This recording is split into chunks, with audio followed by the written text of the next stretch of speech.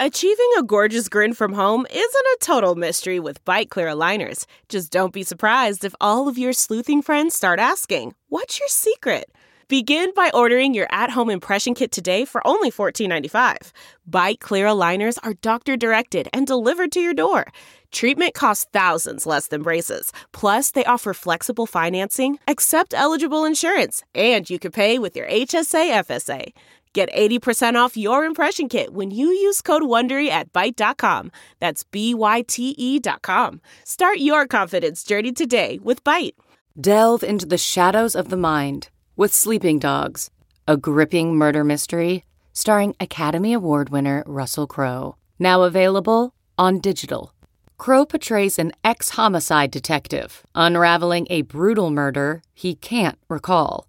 Uncovering secrets from his past, he learns a chilling truth. It's best to let sleeping dogs lie. Visit sleepingdogsmovie.com/Wondery to watch Sleeping Dogs, now on digital. That's sleepingdogsmovie.com/Wondery.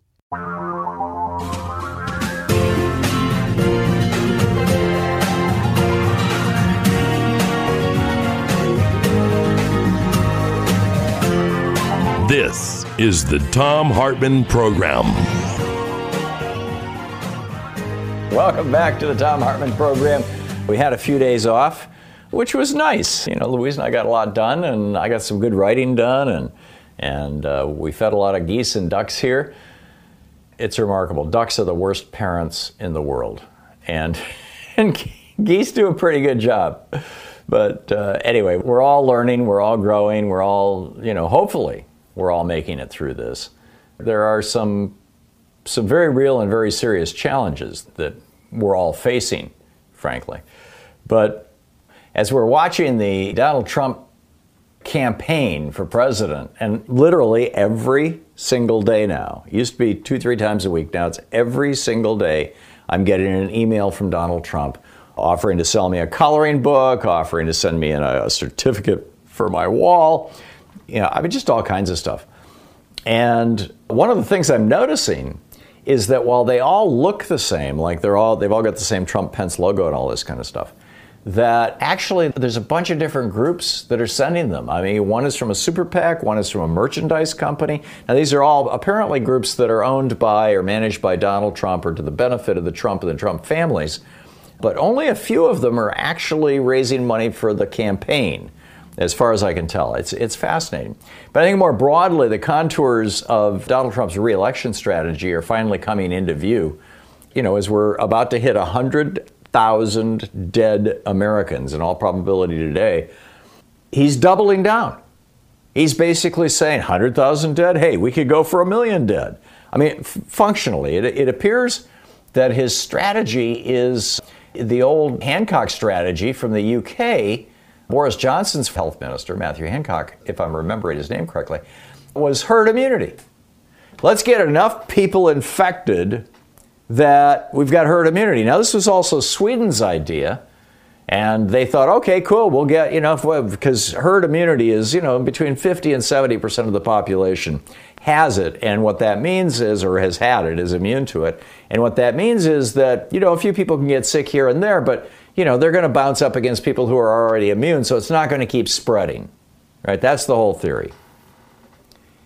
And then Sweden did some pretty good antibody testing recently. The original antibody testing was not so good because there's 3 different proteins that it was looking at, and 2 of those proteins are shared by regular common cold viruses, what's called the HCOV number 43 and number 2, which are the 2 primary human cold viruses, just common cold that are floating around.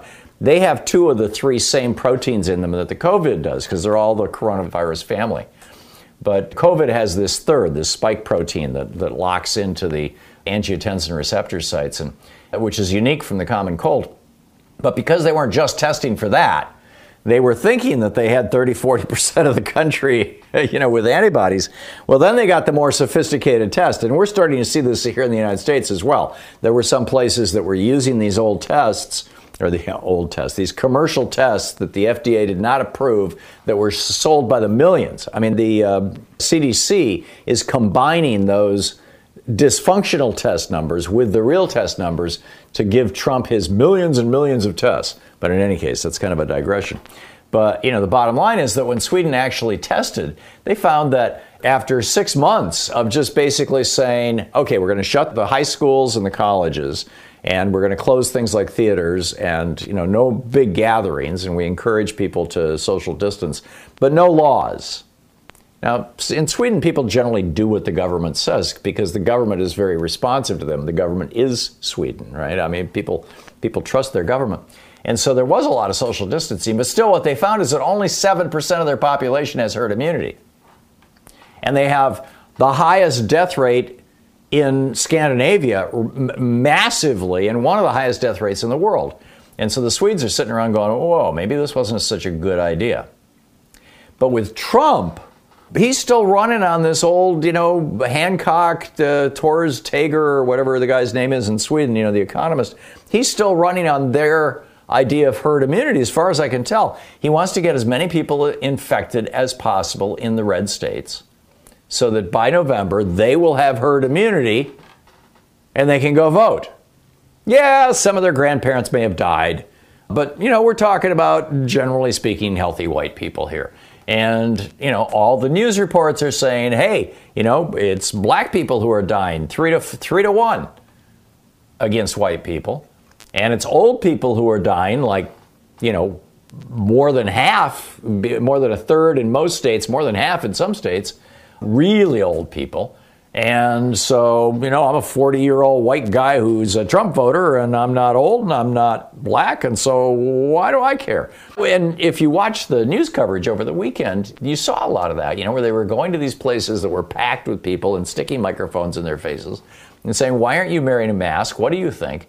And one guy says, well, I'm not wearing a mask because I'm not afraid. Well, it's not about being afraid. It's about infecting your friends and family. Another guy says, I'm not wearing a mask because the president isn't wearing a mask. If he doesn't care, why should I care? So, this is basically the story. And he's counting on Democrats and other well-informed voters to try to avoid getting sick, thus staying sheltered in place for another 5, 6, 7 months until November, and to continue believing that masks and social distancing are vital, so they'll be reluctant to go to the polls this November.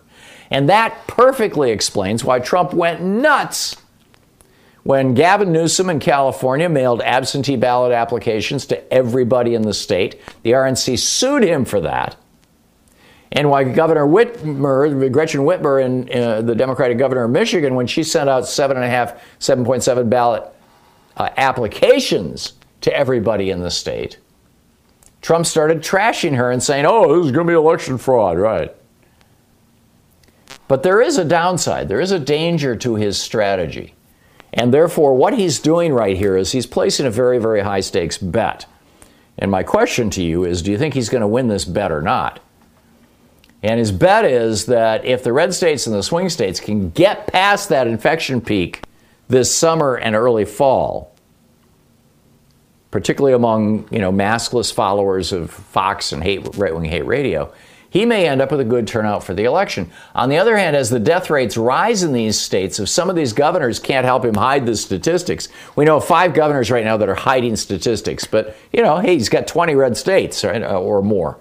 If those governors can't help him hide the statistics and the news media begins to show what's going on, Trump will be seen as Herbert Hoover, a doddering, ineffectual, didn't get anything done guy during a serious crisis. And Americans don't vote for ineffectual leaders.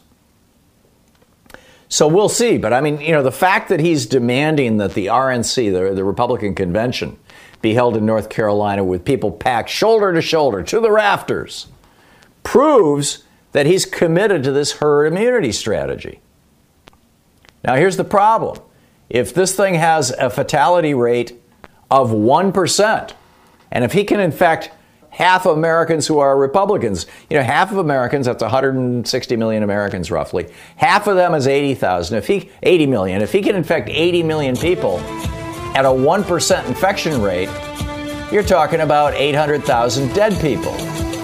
At a 2% infection rate, you're talking about 1.6 million dead people. And it looks like the infection rate, or the death rate rather, versus the infection rate in the United States is way above 2%. So is he going to get away? If he tries to kill a couple million Americans and succeeds, will he get away with it? This is the Thom Hartmann Program. I mean, are Republicans going to say, yeah, okay, we're willing to see 1 million or 2 million people die in order to reelect Trump? What do you think? Did you know that Ronald Reagan committed treason to become president in 1980 and George Herbert Walker Bush was in on it and he avoided being prosecuted for this in 1992 with a little help from Bill Barr? It's on page 116 of my book, The Hidden History of the Supreme Court and the Betrayal of America.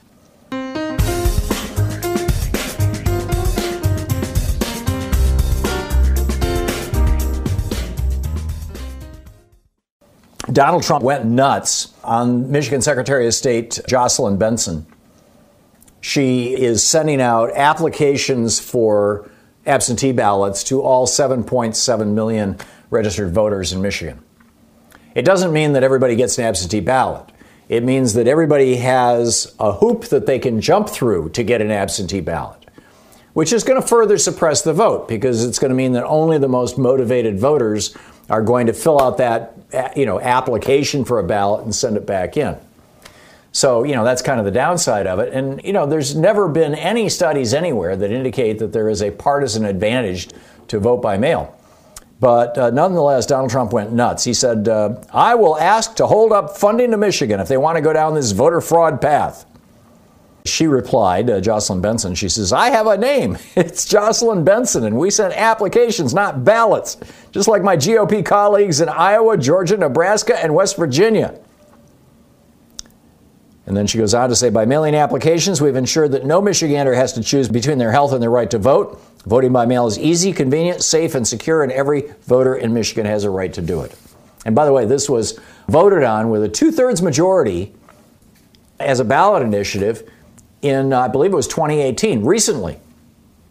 But the story gets more interesting after that. Walter Schaub is tweeting a little bit of federal law. And I quote, whoever uses any part of any appropriation made by Congress for work relief, or for increasing employment by providing loans and grants for public work projects or exercises or administers any authority conferred by any appropriation act for the purposes of interfering with, restraining, or coercing any individual in the exercise of his right to vote at any election shall be fined under this title or imprisoned. In other words, Donald Trump just broke the law. Speaking of broke the law, the whole Republican thing about lock her up, Hillary Clinton, was that she used a private email server. Well, it's starting to get real interesting. It turns out that Mike Pompeo, who's also Secretary of State. Keep in mind, Hillary Clinton used a private email server when she was Secretary of State. She didn't use it for official business. She used it for personal business, but there were some official emails that got on it because, she was included in things. And she turned all those over to the government, by the way. This whole thing of, she vanished them or, whatever, those were the personal ones. But in any case, the whole point, Trump's whole campaign for president in 2016 was she should be in jail because she used a private email server. Well, it turns out Mike Pompeo is doing the same thing as Secretary of State.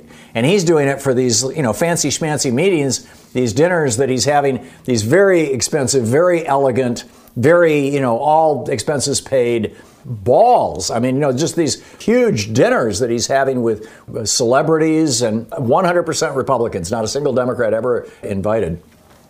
His wife has been organizing these things, and it's all being done through a private Gmail account, Susan Pompeo's private Gmail account. That's illegal. Elizabeth in Miami, Florida. Hey, Elizabeth, what's up? Hi. Thank you for all you do. And I wanted to ask you about ranked choice voting, and if you could educate us about that, because it's, we have such a group of characters that are running for office, and I thought that if you could tell us more about ranked choice voting, it might help us. Sure. I'll give you a quick snapshot. This comes up maybe every month or so, and it's a good one. It's a really important one, and there needs to be more discussion about it in the United States, Elizabeth. So thank you for bringing the topic up. The way this works The example I'll use, because it doesn't have much, huge emotional charge to it, is the 2000 election. In the 2000 election, Louise and I lived in Vermont, and I knew Vermont was going to go for Al Gore. And I really liked Ralph Nader and the things he was saying. He was running on the Green Party. And so I voted for Ralph Nader, and Louise voted for Al Gore. We split our ticket. My vote for Ralph Nader, when Ralph Nader had only got like 5% or 2% of the vote or whatever it was, basically was thrown away. With ranked choice voting, my ballot, the ballot option I would have been given was who is your first choice, who's your second choice, and sometimes who's your third or fourth choice, depending on how many candidates there are and how they're doing it. Well, let's just say it's their first two choices. So I would have said, okay, my first choice is Ralph Nader, but my second choice is Al Gore. So they collect the ballots and they count them all up, everybody's first choice. And if Ralph Nader didn't hit 15% or a threshold defined by the law, it varies, but typically it's around 15%. If Nader didn't hit 15%, then all those first choices who chose Nader would lose that first choice and their second choice. So my second choice would have become my official vote. So Al Gore would have gotten my vote after all, but everybody would have learned that there was a certain number of people in Vermont who really liked Ralph Nader. And what this does is it opens up the political process, because it doesn't mean that third-party participants in an election anymore are spoilers. So Ralph Nader, if I vote for Ralph Nader, it doesn't take a vote away from Al Gore and give it to George Bush functionally. Instead, I end up voting for Al Gore anyway because he was my second choice. So sometimes this is referred to as instant runoff voting too, because it's almost like you've got a runoff election within the election. San Francisco does this as a city. There are 300 towns around the United States that do it. In every case, it was put on the ballot by the Green Party. The Green Party has been at the forefront of this. The Democratic Party and the Republican Party both hate this, and for the simple reason that it diminishes their power, which in my opinion is the reason why we should all be supporting ranked choice voting. They'll end up, with the votes anyway until they don't. But, people say, hey, how come Germany has, 10 different political parties? How come there's, 5 major political parties in Israel? Why can't we have that? Well, because we don't have ranked choice voting or a parliamentary system. So that's how we get it. We'll be back. You're listening to Thom Hartmann. Visit ThomHartmann.com for audio and video archives. And I believe the state of Maine is doing ranked choice voting now. I may be wrong. It may be just part of Maine, but it's moving along. It's moving forward. You're listening to Thom Hartmann. Sometimes Louise and I just crave a restaurant-quality dinner at home without doing all the work or driving. Well, Cook Unity is the first chef-to-you service delivering locally sourced meals from award-winning chefs right to your door every week. And it appears to be less expensive than other delivery options. Go to cookunity.com/Hartmann with 2 N's or enter the code Hartmann with 2 N's before checking out for 50% off your first week. We just received our first meals from Cook Unity, and what a huge difference it is to get the best chefs in the country to bring creative, delicious meals to us and you every week. Every meal is handcrafted by chefs and made in local micro kitchens, not large production facilities. We just had the Chipotle maple glazed salmon with green beans and mango pico de gallo. It had everything we love in a meal. They have all sorts of options like vegan, paleo, pescatarian, gluten-free, and more. Menus are posted 2 weeks in advance, so you have plenty of time to choose. Experience chef-quality meals every week delivered right to your door. Go to cookunity.com/Hartmann with 2 N's or enter the code Hartmann with 2 N's before checking out for 50% off your first week. That's 50% off your first week by using the code Hartmann or going to cookunity.com/Hartmann. That's not just the sound of that first sip of Morning Joe. It's the sound of someone shopping for a car on Carvana from the comfort of home. That's a good blend. It's time to take it easy, like answering some easy questions to get pre-qualified for a car in minutes. Talk about starting the morning right. Just like customizing your terms so your car fits your budget. Visit Carvana.com or download the app to experience car shopping the way it should be. Convenient, comfortable. CarMax is putting peace of mind back in car shopping by putting you in the driver's seat to find a ride that's right for you. Because at CarMax, we believe you shouldn't just settle for a car. You should love your car. That's why every car we sell is CarMax certified quality, so you can be sure with upfront pricing that's the same for every customer. So don't settle. Find love at first drive and start shopping now at CarMax.com. CarMax, the way car buying should be. Okay, picture this. It's Friday afternoon when a thought hits you. I can spend another weekend doing the same old whatever, or I can hop into my all-new Hyundai Santa Fe and hit the road. With available H-Track all-wheel drive and 3-row seating, my whole family can head deep into the wild. Conquer the weekend in the all-new Hyundai Santa Fe. Visit HyundaiUSA.com or call 562-314-4603 for more details. Hyundai, there's joy in every journey. Okay, picture this. It's Friday afternoon when a thought hits you. I can spend another weekend doing the same old whatever, or I can hop into my all-new Hyundai Santa Fe and hit the road. With available H-Track all-wheel drive and 3-row seating, my whole family can head deep into the wild. Conquer the weekend in the all-new Hyundai Santa Fe. Visit HyundaiUSA.com or call 562-314-4603 for more details. Hyundai, there's joy in every journey.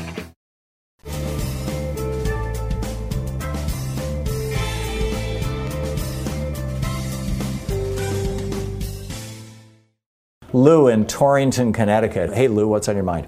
A short time ago, I heard Trump. He was leaving for somewhere, I forget. But they mentioned the mail-in voting, and it looks as though he's going to push back on that.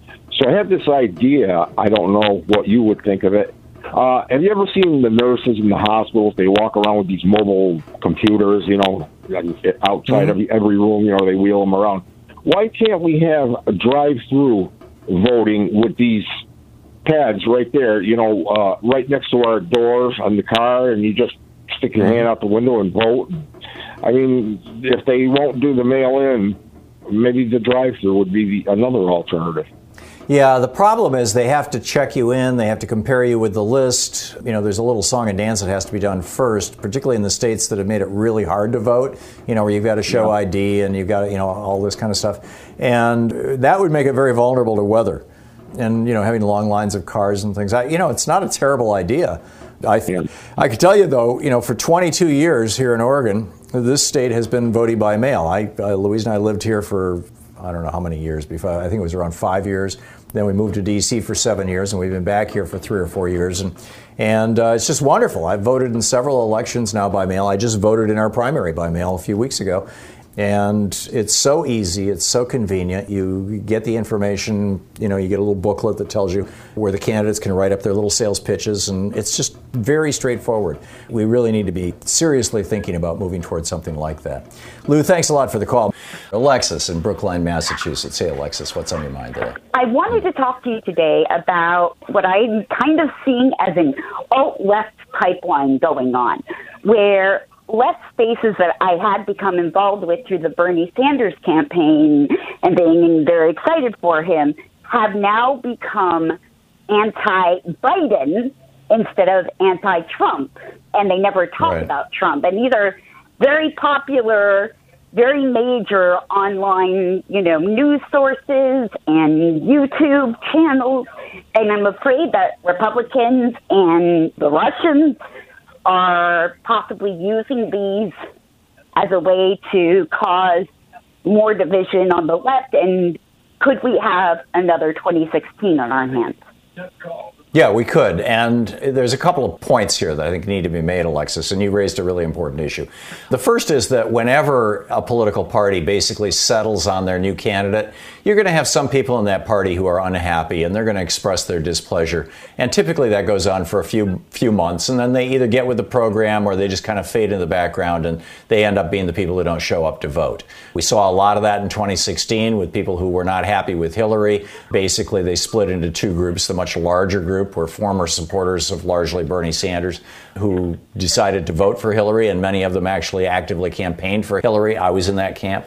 And then there was a group of people who said, screw it, and they voted for Jill Stein, or they just didn't bother to vote. On the Republican side, you had the exact same thing. You had a lot of people who were, big supporters of Jeb Bush or Marco Rubio or, any of the more credible candidates and some of the fringe candidates, like Newt Gingrich. And when Donald Trump got the nomination, some of them became never Trumpers, and some of them became, and a lot of them just, no big deal. They didn't bother to show up. Keep in mind, Trump lost the election by 3 million votes. And that's certainly going to happen the next time. It's going to be chosen, the election will be decided in the Electoral College. So that's just normal. That has happened in every election cycle going back probably to John Adams. But the thing that's abnormal, and that I've been noticing also on my Twitter feed and on our Facebook feed, are these accounts. In many cases, when you go back and you look at the account, you see that it was either opened before the last election, the 2016 election, and may have a few hundred followers and a couple thousand posts, and most of those were back in 2016, and now it's been reactivated. Or it's a brand new account that has, that follows 25 people and has 3 followers. And, it was just put into commission in the last 3 or 4 months.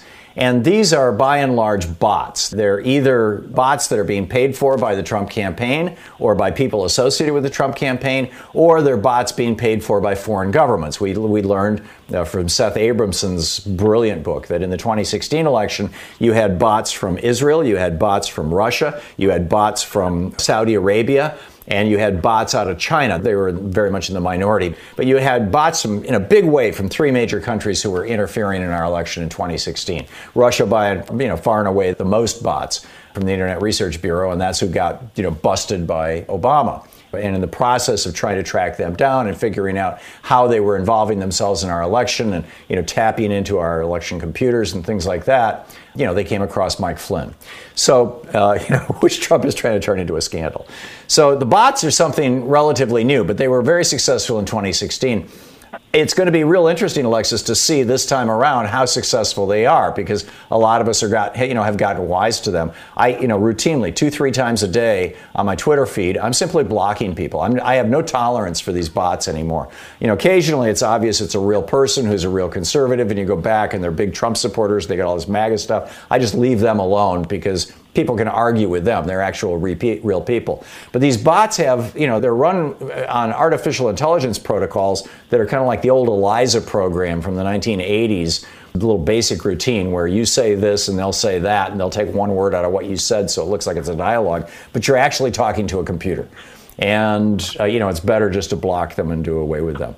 But the other sad fact is that you've got Joe Biden still, the Biden campaign and the Democrats and the media are all still talking about Joe Biden, quote, in his basement. They need to strip that language out of their vocabulary. In his basement sounds like a guy who's hiding. He needs to stop talking about his friggin' basement. And so do all the Democrats. And he needs to announce his vice presidential candidate so we get a sense of which direction the campaign's going to go and who's going to probably be our president in 2024. So, there's a lot that needs to be done, and I don't mean this critically of Joe Biden. I want Joe Biden to win. I'm very, very concerned that if Donald Trump gets reelected, that's the end of democracy in America. Bill Barr will shut things down. All these right-wingers he's put on the courts will totally back him, and we're going to be we're going to be where Germany was in 1936, and that's not a good place. Or maybe where, let's say, because I'm not anticipating final solution stuff, although we do have tens of thousands of people right now in concentration camps, including concentration camps for children that are still running. So, anything's possible, I suppose, but probably more like Mussolini or Franco in Spain, that kind of thing. But this is really concerning, and it's what we've got to do. Alexis, thank you for the call. It's an important one. Patrick in Long Island, New York. Hey, Patrick, what's on your mind today? Well, I wanted to first thank you for being a good therapeutic ear while we were having roughly a half hour from my home, 770-something people die a night. We're down here in New York to about 110, I think it was last night. If you saw Andrew Cuomo, maybe you have a more accurate figure than I do. But thank you for the ear. I appreciate that. And the other thing I wanted to mention was I had talked to you previous occasions about the fact that I don't believe Trump will be going anywhere. And my feeling as time goes on is getting stronger that he's not going anywhere and that he's becoming extremely, extremely reckless, which is how you bankrupt a company.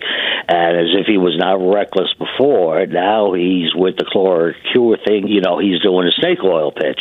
Look at me. I can drink it. It's safe. And, this went over back in the 1800s where nobody ever talked to anybody because you were separated by miles of no people.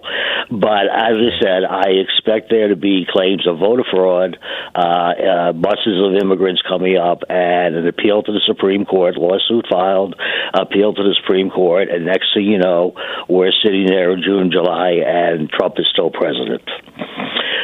Yeah. It's like the oldest scam ever, It's like, I've got, Dr. Trump's magic elixir here. Yes, indeed. I'll drink a little bit of it myself. It's just fine. It goes down well. I wish the fact that he owns stock in these companies would be made public. Yeah, and one of his largest donors, who is very, very rich and has promised to help him get reelected. Patrick, thank you for the call. Spot on. Tanya in Geneva, Alabama. Hey, Tanya, what's up? Hey, I got a question, Tom. I'm a first-time caller. My husband loves your show, so I watch it with him. Thank you, Tanya. Here's my question. How come nobody has mentioned that with opening up our country and Trump saying everything he is about, well, there's no coronavirus, it's going away, da-da-da. How come we open up now, and isn't it a possibility that everybody's going to get sick, hopefully just the Republicans because they'll follow their leader, and then we won't be able to vote come November because he'll close down the place. He'll close it and tell us we can't go vote, and he doesn't want us using paper. And already in Alabama, it's too late to get your vote by mail thing. So really, wow. So my question is, how come nobody's talking about that? The fact that that's probably in his plans. That's in his crazy brain. Well, this is how these guys think. There's no doubt about that, Tanya. My personal theory, there's not a constitutional or legal basis for postponing the elections. It just doesn't exist. Congress would have to pass a law, and even then it would be subject to judicial scrutiny. But what is possible, and I really think the Republicans are thinking like this, they're pushing out this message, don't worry, be happy, take some chloroquine, and you can do whatever you want, and you won't get the virus, so don't worry. And they're thinking that come November, the virus is going to be making its second wave. A lot of Americans are going to be very concerned. They're going to be mostly older Americans who are on Social Security or within 10 years of getting Social Security. That's the population that's most likely to die. And those people are most likely to vote Democratic because they want to protect Social Security, Medicare, and Medicaid. But they're also the population that's least likely to leave their homes to go vote because they don't want to die. And whereas the Trumpsters, Trump is reaching out to people by telling them, don't worry, be happy, everything's going to be okay. And if he can control that message on Fox News and right-wing hate radio long enough, then when the election happens on November 3rd, you're going to have, particularly in states like your state, Alabama, Tanya, you're going to have Republicans showing up at the polls thinking, hey, nothing to worry about. And Trump doesn't care about anything happening after November 3rd. If there's a massive die-off of Republicans after November 3rd, it'll be 3 weeks later. It'll be after he's been re-inaugurated. So he doesn't care.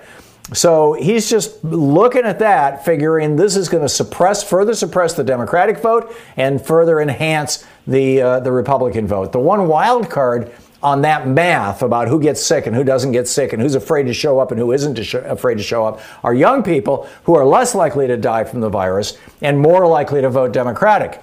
But the problem is that history shows that people under 25 tend not to vote. I mean, it's like the numbers are just terrible. It's like, 20, 30% of the population are voting in those age groups.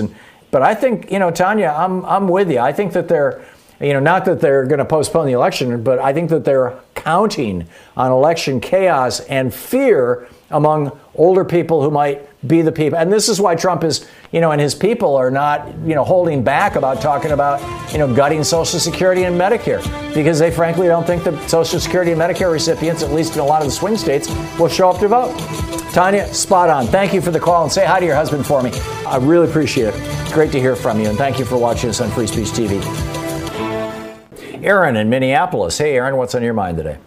Oh, hey, Tom. I'm a small business owner from Minneapolis, and I was just thinking, in case we don't have mail-in voting, available like we would all like, that I am planning on giving my staff the day off on Election Day. And I thought it might be worth planting the seed now that for any small businesses out there or any business owners of any size, that if we don't have the mail-in voting available, maybe we could start a campaign now to try and spread the word that let's plan on doing this so that we have as many people that are ready to go vote and prepare as much as we can with whatever masks and gloves and we could try and mobilize. Yeah. And Aaron, under normal circumstances, I would support what you're saying, but if you make it a holiday, you're increasing the probability of crowds. Why not instead say that early voting is now going to last for 30 days? And so you've got 30 days of voting. So, instead of having 100 people show up at the polls, you've got 5 or 10 people, per hour or something like that, so that you don't end up with large numbers of people.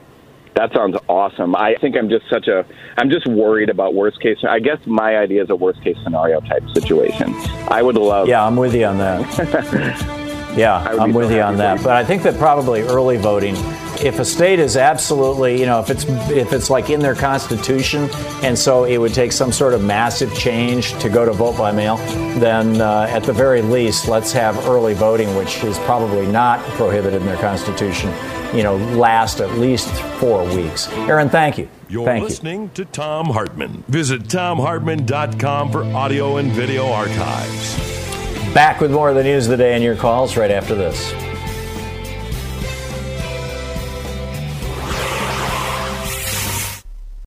Jerry in San Francisco. Hey, Jerry, what's up? Hey, Tom. I'm keeping the theme of grifting.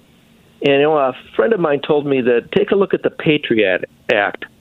In it, they give some kind of scenario, and I think you covered this maybe in your Hidden History of the War on Voting, your book. They show a number of scenarios where actually Congress and even the executive branch could suspend the election. And I was wondering your take on that.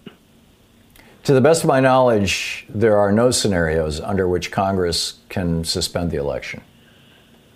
Well, it says, right, this is verbatim from the Patriot Act, says, under a variety of possible scenarios that could arise as a result of a terrorist attack before or during an election, either the Congress or the states might pass legislation which would affect the timing of these elections. Right. My point, there is no such legislation right now. And it would have to be, if you wanted to bring that into law, it would take both the House and the Senate, and no way Nancy Pelosi is going to go with that. And in individual states, I don't know of any state that has proposed legislation to postpone elections. That's the kind of thing where you wouldn't just get... Yeah, don't worry about it, Jerry. That's the kind of thing where, you would get outrage from the right as well as the left. But what they are, in my opinion, planning on doing is in a number of states, basically preventing people from voting by mail on the assumption that Republicans are more likely, and the proof of this, by the way, is, just look at, you go into these bars where these people are congregating without masks and high densities, and you ask them, where do they get their news? Oh, Rush Limbaugh and Fox News. So the theory is Republicans are more likely to go out and vote. Democrats are more likely to stay home and be afraid of getting sick. And as a consequence, Republicans are going to win the elections if they can keep this virus going into the election. That's the Republican strategy, as far as I can tell right now, or at least part of it, for November of this year. We'll be back. And thank you, Jerry, for the call. We'll be back. It's 45 minutes past the hour. You're listening to Thom Hartmann. Visit thomhartmann.com for audio and video archives. How do we stop the grift? Or is it just going to take a wholesale, basically, repudiation of the Republican Party to stop it?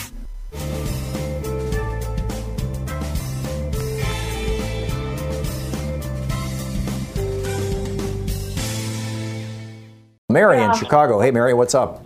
Yes, I called them because I've seen this playbook before. I became of a voting age when McGovern was running against Nixon. Yeah, I've seen the storybook before, where, there was a lot of racial, and social unrest. And to see somebody, like Trump, open the scars of racial division again. Well, Mary, remember who were Richard Nixon's two principal advisors. Roger Ailes, who went on to found Fox News Network with Rupert Murdoch's money, and Roger Stone, who's Trump's best buddy and one of his principal advisors. So it shouldn't surprise us that Trump has reprised Nixon's silent majority and Nixon's "I'm the president. If I say it, it means it's not illegal," and all this other stuff. It shouldn't surprise us at all. But I agree with you. We are seeing history repeat itself. Yes, I think a large segment of the public has really caught wind as to how blatant this behavior has become. So I think people are pausing and say, "Whoa, I didn't sign up for this." Yeah, I'm with you. I think the opportunity is there if we get our act together and organize. I'm sorry. Go ahead, Mary. Your last sentence. Yes. So I think the challenge is to organize ourselves. I belong with a seniors group that is pretty grassroots. That's great. That's great. Mary, I got to move along, but thank you for the call, and thank you for watching us on Free Speech TV. Renee in Live Oaks, California. Hey, Renee, what's on your mind today? The thing I want to understand is the electorate. Now, he's like what I looked up online is that it states online the electorate is there to protect the people from electing a dictator. And he's like the fifth president that has been elected by the electorate. Who are these people? You're talking about the Electoral College? Do we really need them? You're talking about the Electoral College? Yes. That's who he was elected by because the popular vote was Hillary Clinton. Right. Correct? Every president since John Adams has been elected by the Electoral College. That's what the Constitution requires. There have been 5 of them. The 2 most recent Republican presidents, both Bush, who lost by 500,000 votes, and Trump, who lost by 3 million votes, who were elected by the Electoral College but not by the popular vote. The same thing was true of Rutherford B. Hayes, and I'm not sure who else. But yeah, there's been a bunch of that, and we need to get rid of the Electoral College. The problem is it's in the Constitution. It was written in by the founders this goes back to 1787, literally, when it would have taken 3, 4, 5 days, maybe 2 weeks to get a ballot or news about people running for president down to southern Georgia, for example, or northern Maine. And so what they did is they said each region will elect their local wise elder, essentially, who will physically go to Washington, D.C., get to know the candidates, and cast the vote representing their state. And that's what happened for the first couple of elections. And then, the states started changing their individual laws, saying that their electors would take, in all but 2 states, the states say that the electors have to vote for whoever the majority of the people in the state voted for. In Nebraska and Maine, I believe it's Nebraska, I'm pretty sure, and I know it's Maine, each congressional district does that. And states have different ways of doing this.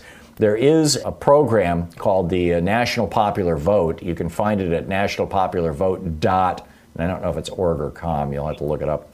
But the National Popular Vote is a program where all the states agree, or enough states to equal the number of electoral votes necessary to make somebody president, agree that when enough states have joined this compact, and they don't have enough states yet, but they're working on it. Virginia just joined, for example. When enough states join this compact, that they can actually elect the president doing this, that each one of those states agrees that whoever gets the popular vote will get their electoral votes regardless of how the people of their state voted. That'll render the whole Electoral College moot. It'll essentially eliminate the Electoral College, and that's a good thing. I mean, the Electoral College was originally put in for a variety of reasons, the main one being that it would prevent a knave from being elected. I think knave was the word that Madison used.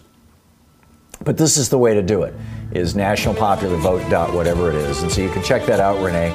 And if you're concerned about this issue, support that group, that is putting that together, and start calling your local, I forget what state you were in, Renee, but call the people in your state, the members of your state assembly or house and your state senate, and tell them that you want them to vote for the National Popular Vote Compact, which will eliminate the Electoral College. We'll be back. It's .com. Alfredo in Mountain View, California. Hey, Alfredo, what's up? Hey, Tom. Hi. Yeah, I like your comments you were making earlier about why people keep voting for Republicans. and they don't want to govern. Republicans, I don't think they're actually being elected. They're rigging the system with gerrymandering, rigging the computer voting machines, purging voters, millions of voters out of voting. So, that was my answer to that.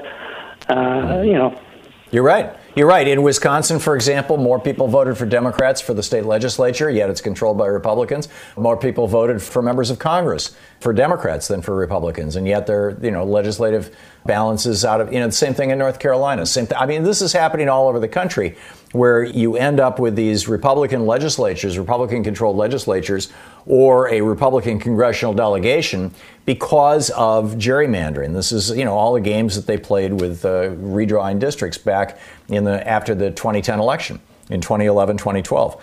Zach in North Hollywood. Hey, Zach, thanks for watching Free Speech TV. What's up? Good morning, Tom. We're going headlong straight into an election right now, and we've got to start talking straight with each other. And I'm going to try to do that now. Right now, all due respect to Joe Biden, he's a cigar store Indian that the center pushed out on rollers, and he's got a not Trump sign hanging around his neck. Quick math. The less your business spends on operations, on multiple systems, on delivering your product or service, the more margin you have and the more money you keep. With higher expenses on materials, employees, distribution, and borrowing, everything costs more. NetSuite is the #1 cloud financial system, bringing accounting, financial management, inventory, HR, all into one platform and one source of truth. With NetSuite, you reduce IT costs because NetSuite lives in the cloud with no hardware required. It's accessible from anywhere. You cut the cost of maintaining multiple systems because you've got one unified business management suite. You improve efficiency by bringing all your major business processes into one platform, slashing manual tasks and errors.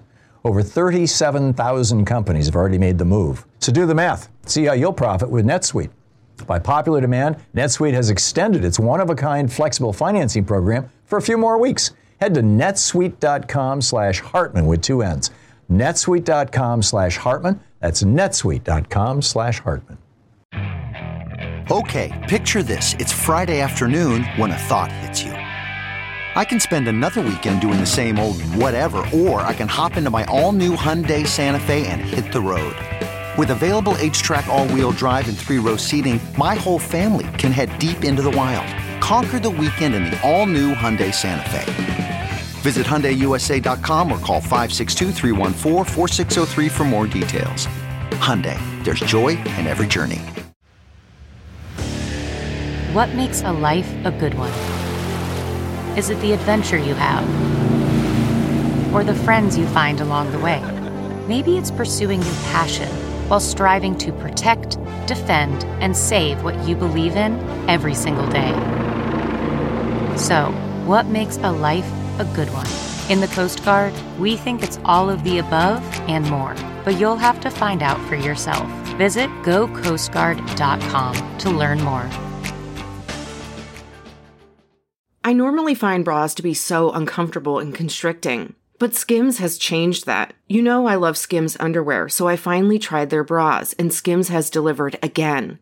Skims bras are worth the hype for the amazing shape and support they give, but what I wasn't expecting was how comfortable they are too. I've tried so many bras in the past, and the main issue that I have is that they weren't supportive enough, to the point where they felt slouchy. I love my Skims wireless form bra because it's so comfortable and supportive. The older I get, the more I care about actually being comfortable in what I wear every day. And with my wireless form bra, I no longer have to sacrifice my comfort for the support I need. Shop Skims bras at skims.com, now available in 62 sizes, 30A to 46H. Plus, get free shipping on all orders over $75. If you haven't yet, be sure to let them know we sent you. After you place your order, select Podcast in the survey, and select our show in the drop-down menu that follows. Look around. You can find cars like these on AutoTrader. New cars, used cars, electric cars, maybe even flying cars. Okay, no flying cars, but as soon as they get invented, they'll be on AutoTrader. Just you wait. AutoTrader.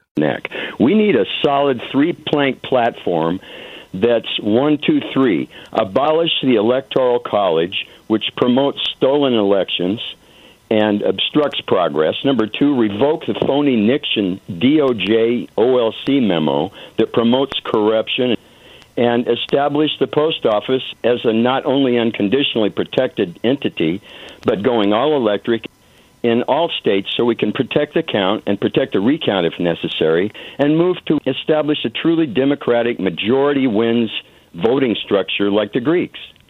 I like it.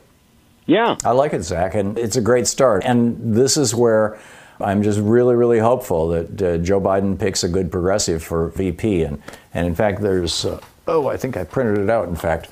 There is some, here we go. Elizabeth Warren would best unite the party for Joe Biden. This is a new survey that comes out of Data for Progress. Data for Progress did a poll and said, which of the following Democrats would you like to see elected as vice presidential candidate? And the top line is that Warren got 31% of the vote, Harris got 18%, Abrams and Klobuchar each got 10%, and Christy Todd Whitman got 3%. And in particular, Warren's numbers were high in the under 45 crowd, but she beat everybody right across the board. She was the highest in support by black people, the highest in support by white people, the highest in support by Sanders supporters, the highest in support of Biden supporters, the highest among men, the highest among women. That was Elizabeth Warren in every one of those categories. I love it. Tom, can I say one more thing? Can I say just one more thing? I love the idea of Elizabeth Warren. And, these three subjects I mentioned need debate. These things need debate. We need to get it out front and make this our platform. The Electoral College, the DOJ memo, and the post office. I mean, everybody should call in with their top three. Yeah, that's a good list, and having everybody three is a good idea. Everybody start calling in with their top three planks, and I think we're going to get somewhere. Yeah, I believe you're right. Thanks, Zach. Good talking to you. Thanks, man. This poll, by the way, is reprinted over at Daily Kos. Marcos Melitsas himself wrote the article around it. He says, Biden is shrugging off anyone vocalizing discontent with Warren. That's good. He's plowing ahead with appeasing progressives who backed her campaign. He's hired 2 Warren staffers for his fundraising team. He's putting anti-Wall Street former staffer Ted Kaufman, the guy who replaced him in the Senate, in charge of his presidential transition team. These are all good signs. So we'll see. We'll see what happens. Stick around. We'll be right back.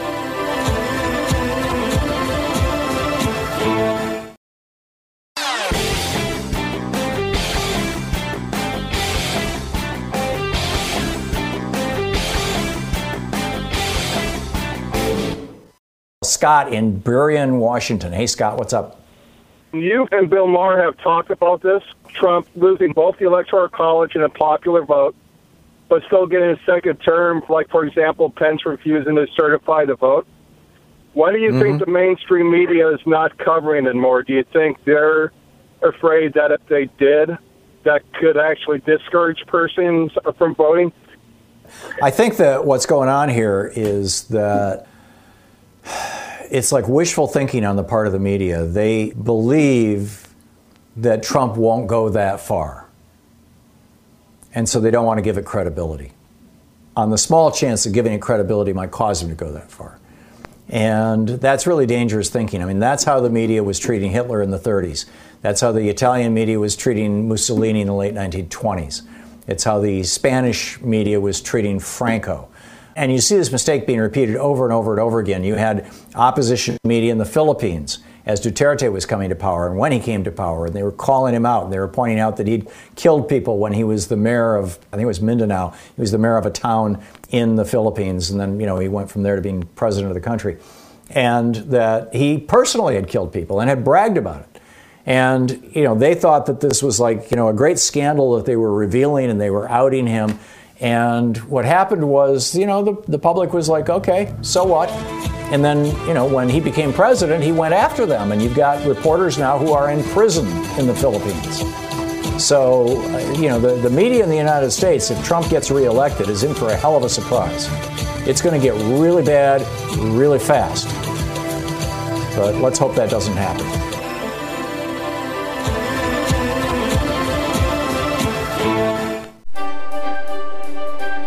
It's the Thom Hartmann Book Club. We're reading today from The American Revolution of 1800, the original edition written by Dan Sisson, and I contributed to the updated version.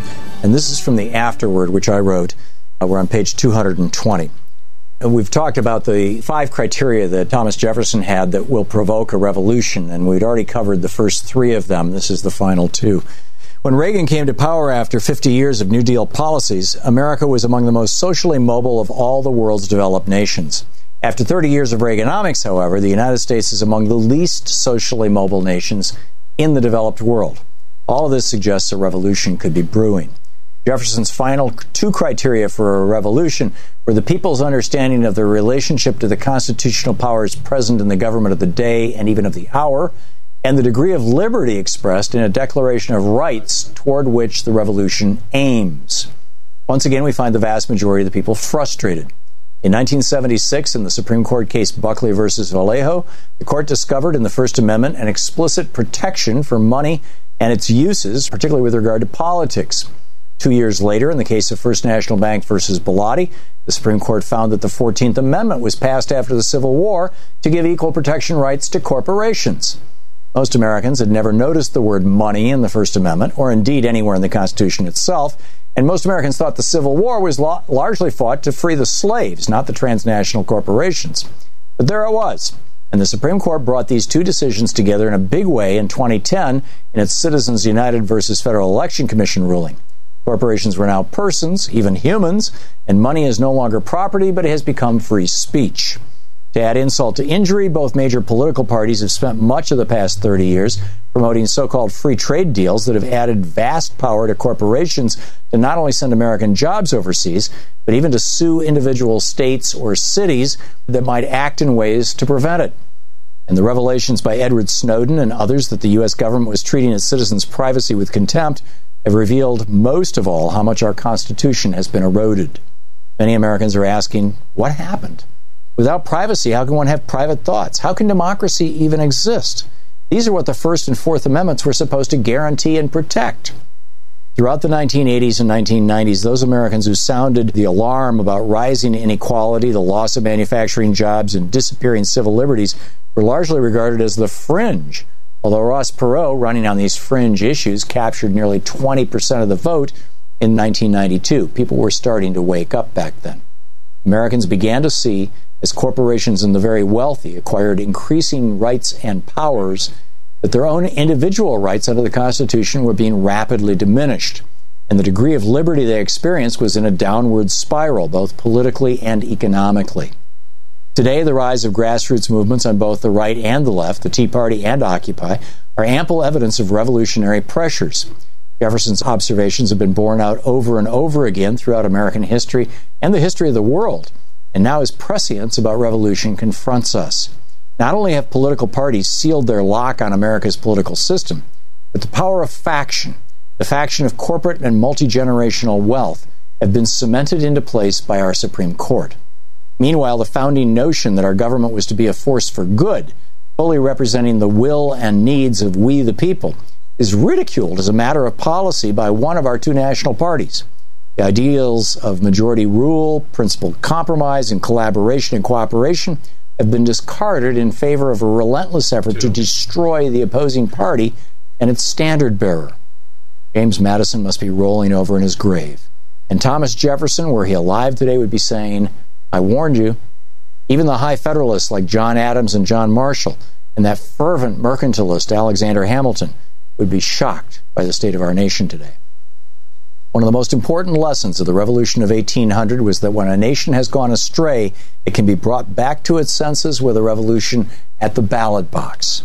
Once again, we can see the connection between Jefferson and our time by recalling one of his most quoted sentences, the one that circles the dome of the Jefferson Monument in Washington, D.C. Uttered in frustration over lies spread during the campaign by extreme religious factions, it stands as a remedy to a free society to rebut the allegations made in our time. Jefferson's rebuttal 200 years ago still stands. He says, I have sworn upon the altar of God eternal hostility against every form of tyranny over the mind of man. The tyranny over the minds of men continues today to include that of the religious zealots. That's who Jefferson was speaking of, by the way, when he wrote those words. But to this faction has been added the factions of transnational corporations and billionaires.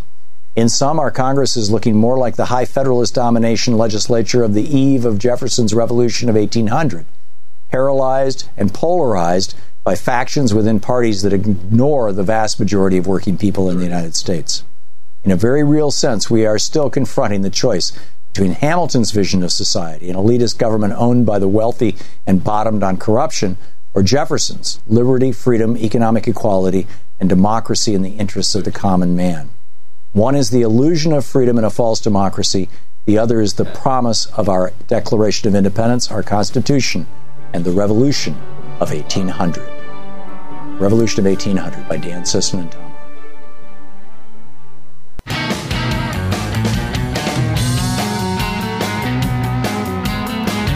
Thom Hartmann here with you, and Debbie in Trinidad, California. Hey, Debbie, what's up? Hey, how are you, Thom Hartmann? It is such a pleasure to be in touch with you. I've never called your show before, but I listen to you all the time.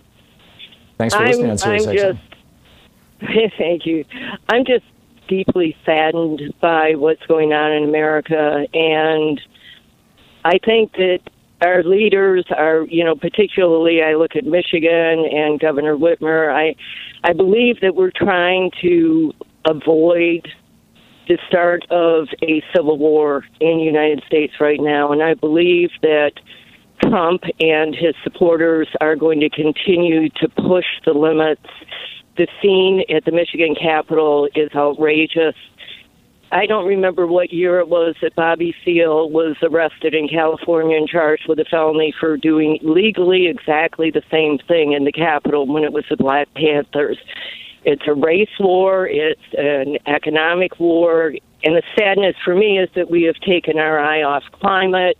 We aren't learning that this pandemic is an early warning of what we're about to endure.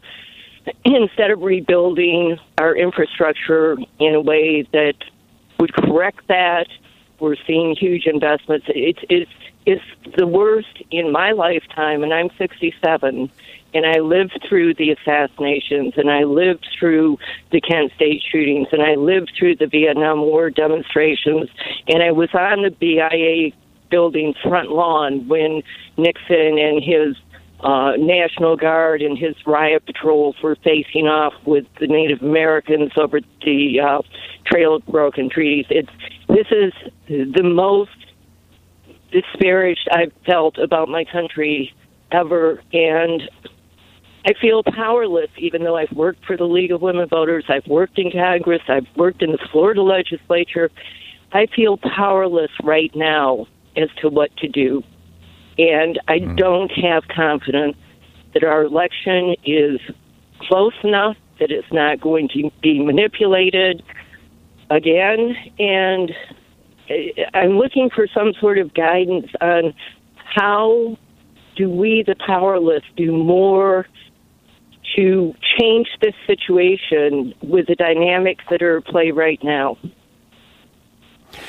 Debbie, I guarantee you there are ways that you can influence people in your circle. If you look at the way that authoritarian governments rule, whether it was, the uber authoritarian movement of, fascism in Italy, Spain, and Germany in the 30s, or whether it's what's going on right now with Modi's India or Duterte's Philippines or China's Xi, Russia's Putin, etc. The principal tool that authoritarian governments use, there's two principal tools that they use.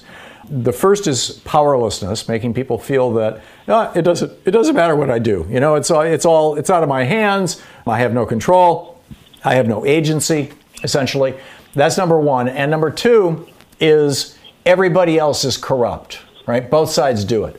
We have a Facebook page, we've got a Twitter feed, we're in social media. In fact, the show's available in both places.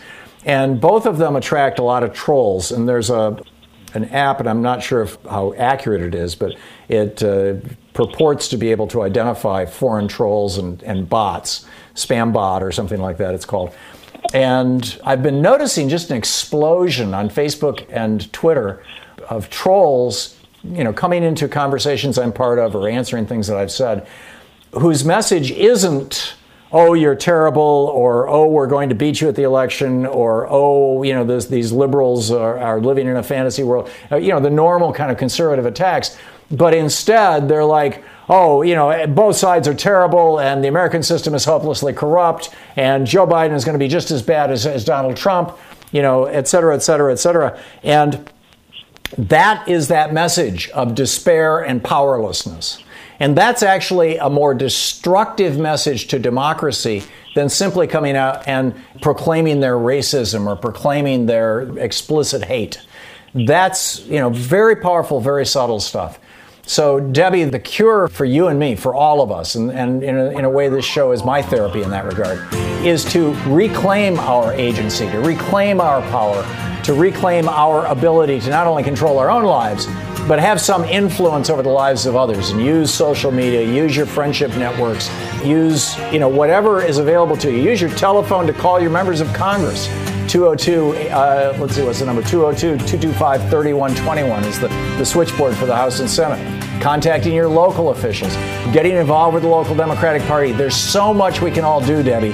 Don't give in to the despair. Debbie, I'm sorry I'm out of time. I don't have enough time for a response, but thank you so much for the call, and thanks for listening to us on SiriusXM.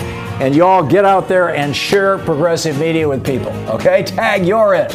We'll see you tomorrow. Have a wonderful afternoon. Be good to yourself and those around you. Listening to Thom Hartmann. For audio and video archives, visit thomhartmann.com.